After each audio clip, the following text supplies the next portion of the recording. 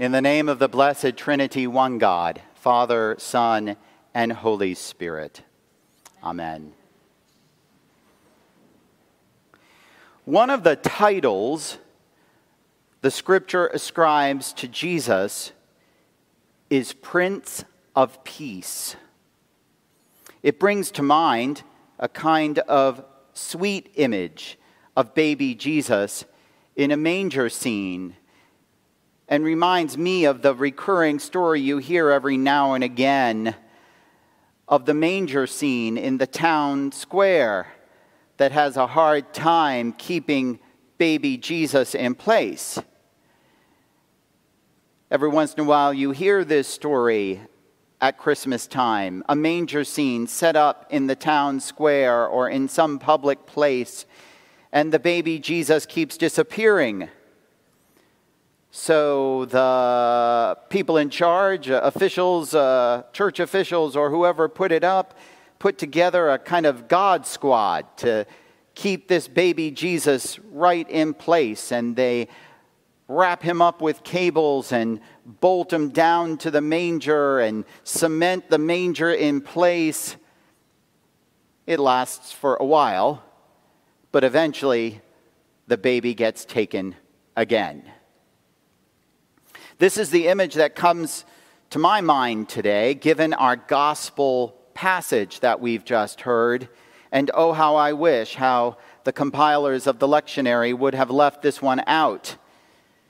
I mean, of all the passages of the gospel that could be included, this one doesn't lend itself very well to an encouraging and uplifting sermon, though maybe it speaks truth. If they have called the master of the house Beelzebub, Satan essentially, how much more will they do it to you? Fear him who can destroy both soul and body in hell. Whoever denies me before others, I will also deny before my Father in heaven. Do not think I have come to the earth to bring peace. No, I have come to bring a sword. Man against father, daughter against mother, etc., etc. You heard it. It took me working through this sermon to realize how this image of the baby Jesus bolted down in the manger scene again and again popped into my mind as a symbol of today's, what shall we call it, harsh gospel. Let's, therefore, for just a moment, look simply at this one claim in today's gospel, that Jesus came not to bring peace to the earth, but a sword. It was the prophet Isaiah, writing nearly 1,000 years before Jesus, who prophesies that when the Messiah comes, he will be the Prince of Peace. It was a radical image then, as it is today, because all monarchs, the only tools they had to bring peace were to conquer through war.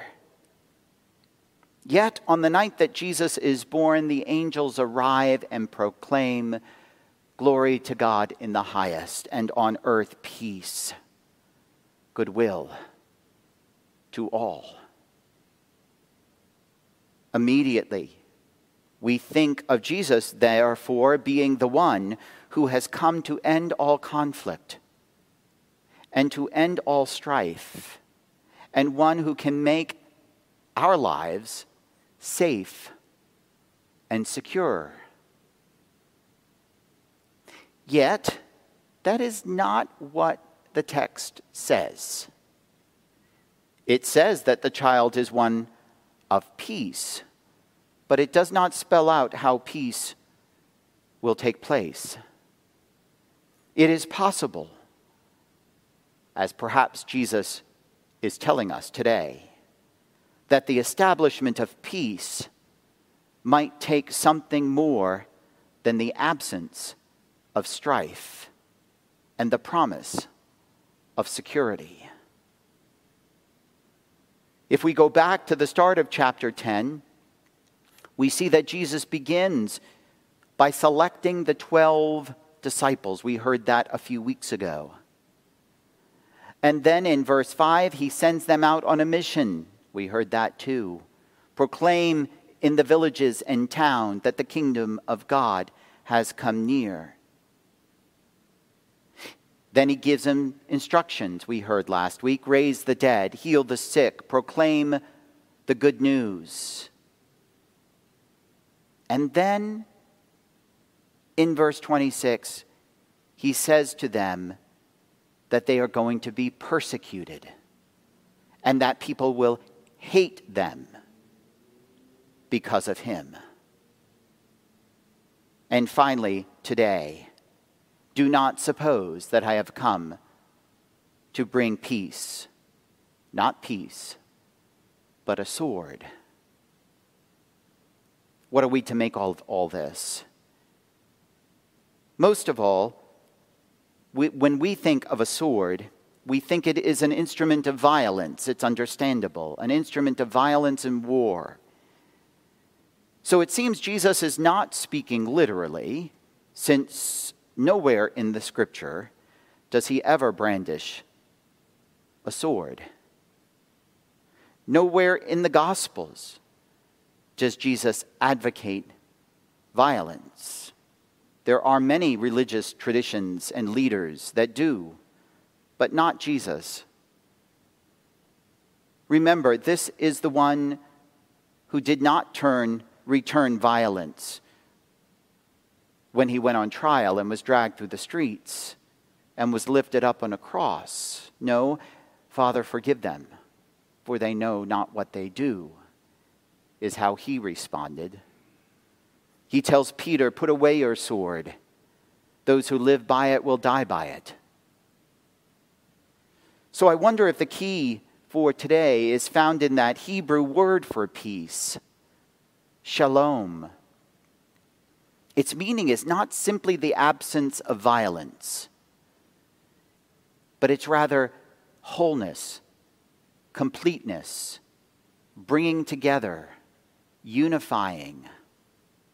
Perhaps Jesus' point today is that in order for there to be wholeness, there may need to be some division first, which fits the context, as Jesus has just told them, that they will be, the disciples, that they will be hated because of him.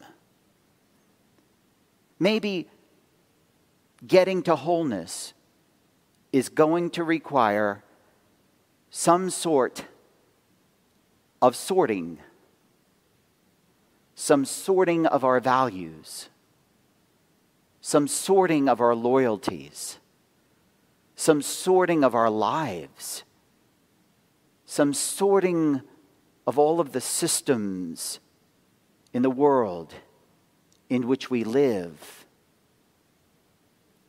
Maybe what Jesus is saying in this harsh and raw passage today is that his mission to be the Prince of Peace requires him first to turn this world upside down. After all, this is exactly what we see him doing from the moment of his birth.